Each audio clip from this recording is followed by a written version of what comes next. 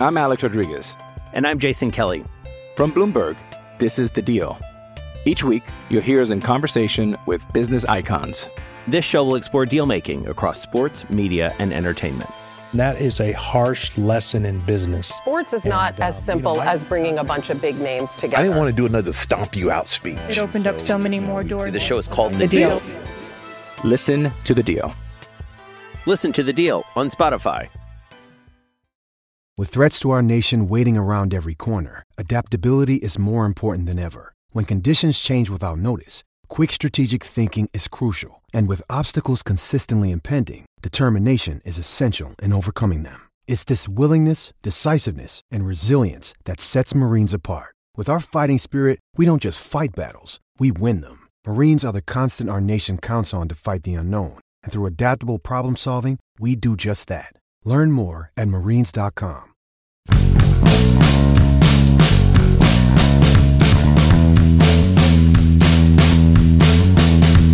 They're going to lose 100 games. They're going to bring back their manager for a fourth season. I'm not okay with one. I'm at least a little bit okay with the other, and I'll explain. Good morning to you. Good Tuesday morning. I'm Dan Kovacevic of DK Pittsburgh Sports. This is Daily Shot of Pirates. It comes your way bright and early every weekday if you're into football and or hockey. I also offer daily shots of Steelers and Penguins where you found this. The Pirates have to win half of their remaining 16 games. Their schedule resuming tonight in the Bronx against the Yankees. And they're not going to do that. I don't want to be the one to break the bad news, but they're going to lose 100 again.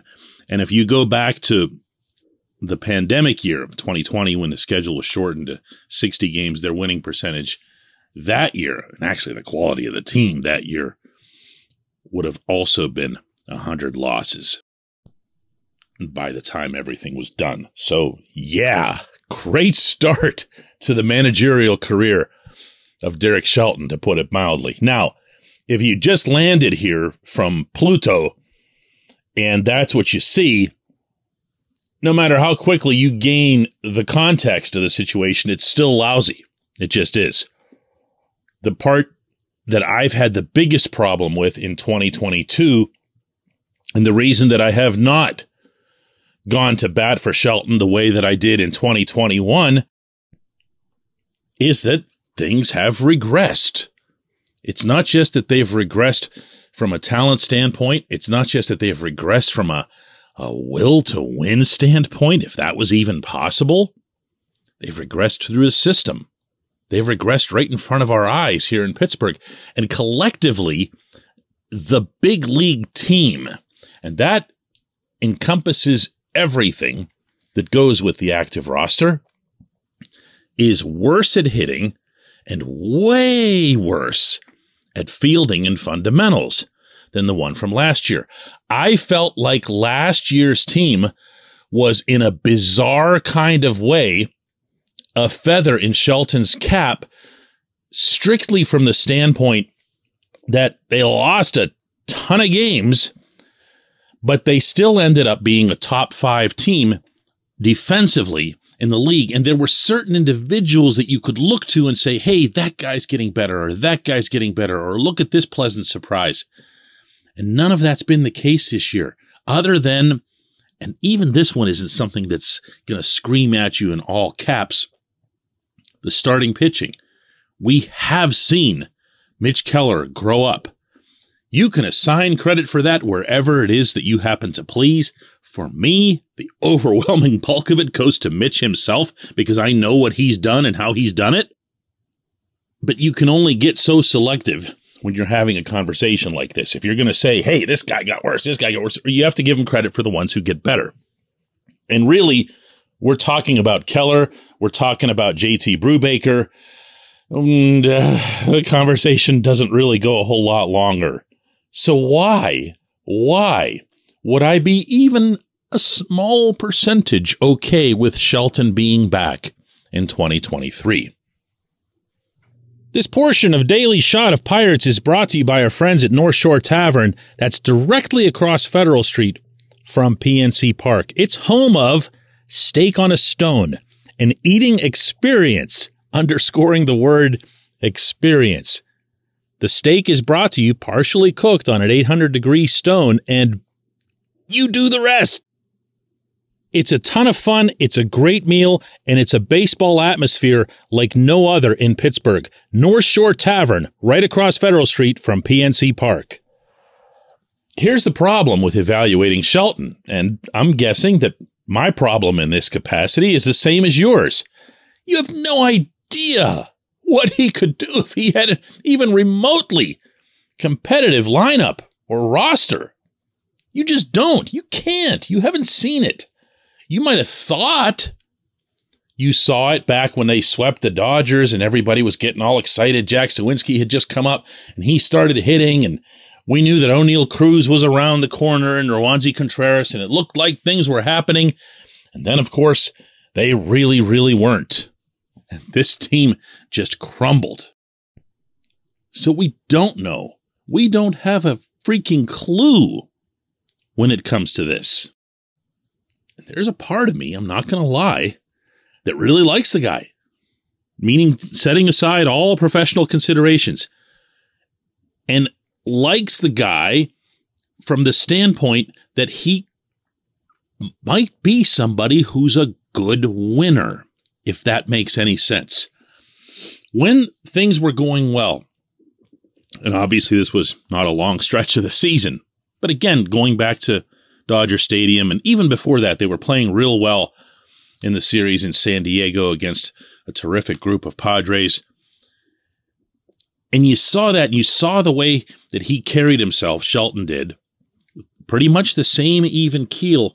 But then they get to that game against the Dodgers where he needed David Bednar to go 50 pitches.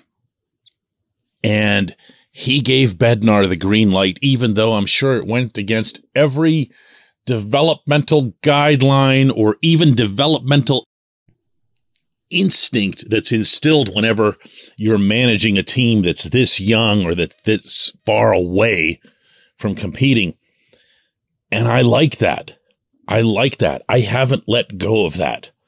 The team isn't that. The situation obviously isn't that. But I've been trying through this whole process to find signs of how and why he might be the guy when things get good.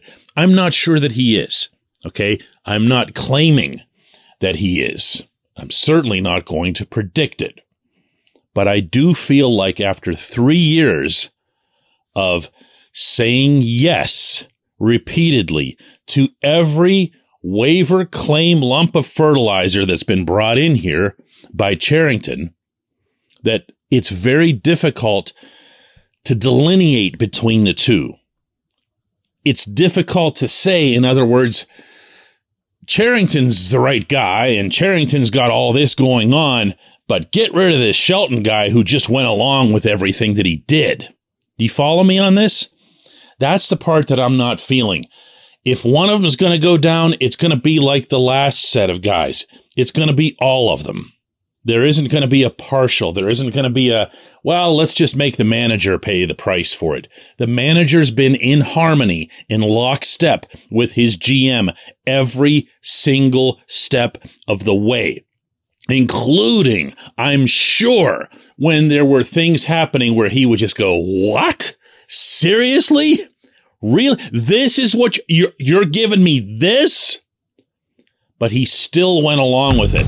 And to me, it's not a matter of, oh, that's such a valiant trait. It's that they're inseparable. When one goes, they all go. When we come back, J1Q.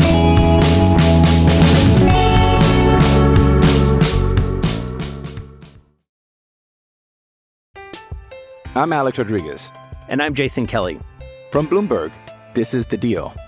Each week, you'll hear us in conversation with business icons.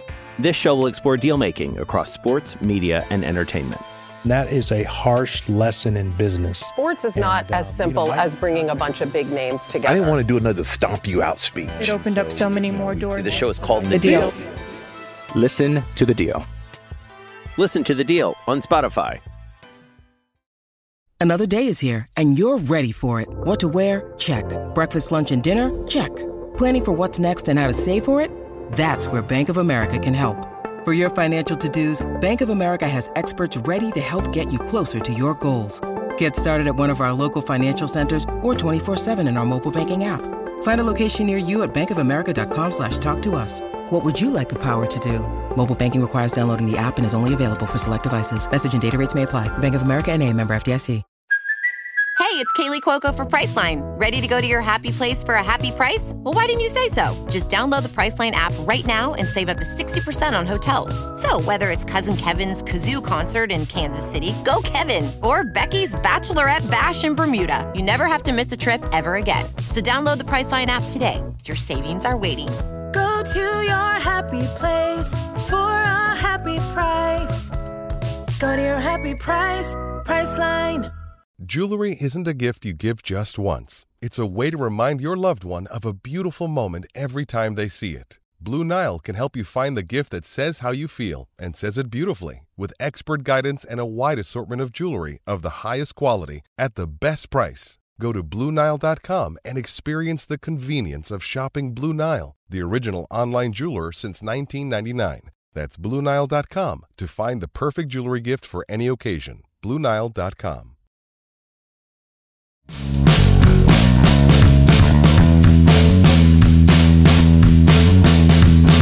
Today's J1Q comes from Harry, who says, DK, you're always talking about accountability, so why are you letting Ke'Bryan Hayes off the hook?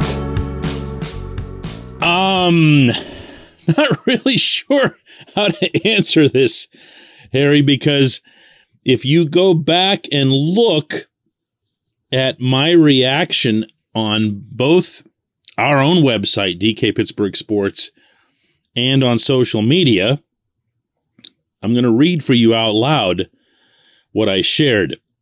Not a great reflection on Ke'Bryan Hayes or the Pirates, but this is what happens when the GM sets sail for a full year without thinking that winning or losing matters at the Pittsburgh level. Everything gets damaged. The Pirates are going to try to pin this, including internally on Hayes, and he'll have his share of the blame. But to emphasize here, this is the crap that happens when people at the very top think that it's okay to lose at the Pittsburgh level. At some point, there has to be a message from someone that losing isn't okay. Who's going to deliver that? Bob Nutting? Please. Travis Williams, Ben Cherington, even Derek Shelton, who's being told that losing's okay? I would chomp sunflower seeds too, man, all day long. As you can tell, I'm reading that off the screen.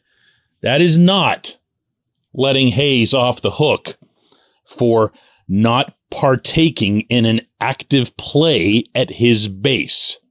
Nor is it letting Hayes off the hook for his somewhat cavalier response the next day in New York when reporters finally had a chance to ask him about it, that there really wasn't anything to do on that play, and next time I'll just wait until the play is over to have sunflower seeds. None of that is good. I said so in the very first sentence of this. Unfortunately, and boy, do I talk about this way too much, but it seems like it's never enough. There is gray when it comes to subject matter. Not everything is completely black or completely white. Not everything is all about blame this individual, or blame that individual. A combination of things contributed to what you saw there, and I believe that. I believe that the owner, the GM, and the field manager having their own cavalier attitude about winning and losing impacts the group. I don't have to guess at that. I'm around them. I'm in the clubhouse. I know what's important to them, and it's not the game that's being played that night. They'll play hard, but they'll play hard in large part because of survival. They're trying to stay in the majors. Most of them won't. Get that part? Okay. Certain select guys like Hayes, like Brian Reynolds, like Mitch Keller, like JT Brubaker, like David Bednar, have to rise above. They do. And Key didn't in that situation. And I called it out Here it comes again in the very first sentence. Now, I'm also not going to assume that you see everything that I write everywhere. So it's possible that you're just asking why I didn't bring this up on yesterday's show. Honestly, didn't even cross my mind. A couple of days had passed. I came up with something else to talk about, and I talked about it. It sure wasn't to shelter Key. I'm not going to be sheltering anybody by writing about it in front of, when it comes to social media and our website and everything else, and you add it up, it's 6 figures of humans who are reading my stuff. It's a very, very big audience. I'm not running from anything. In fact, I went running to my device when it happened to make my feelings known in the moment. So that's the idea that I would be protecting or whatever. I like Key. You want to talk about somebody that I like in that room. And believe you me, I'll continue to like him after this. Just a wonderful kid and an elite defender who's as conscientious as it comes in a lot of capacities. In that specific moment, he blew it. He made a mistake. It needed to be called out. I don't know that anyone would have noticed it or seen it had it not been for the SNY cameras on the situation, but it was. And as Hayes said afterward, and as Shelton said afterward, we move on. Why? Because they know better. They know to trust him. What they're not going to face, and this is the reason that I called this part out too, is their own culpability in that environment. When the GM is going out and getting you Josh Van Meter and telling the manager to roll him out there every other day, they're telling you that winning that game that day/night isn't important. That's what they're telling you. They might as well have it in great big letters on the scoreboard. So there's a lot more to it than just, aha, evil player. I appreciate the question, though. I do. I appreciate, like you said, accountability. I really do. I certainly talk about it enough, and I'm always here to answer for my own content as well. Let's do this again tomorrow.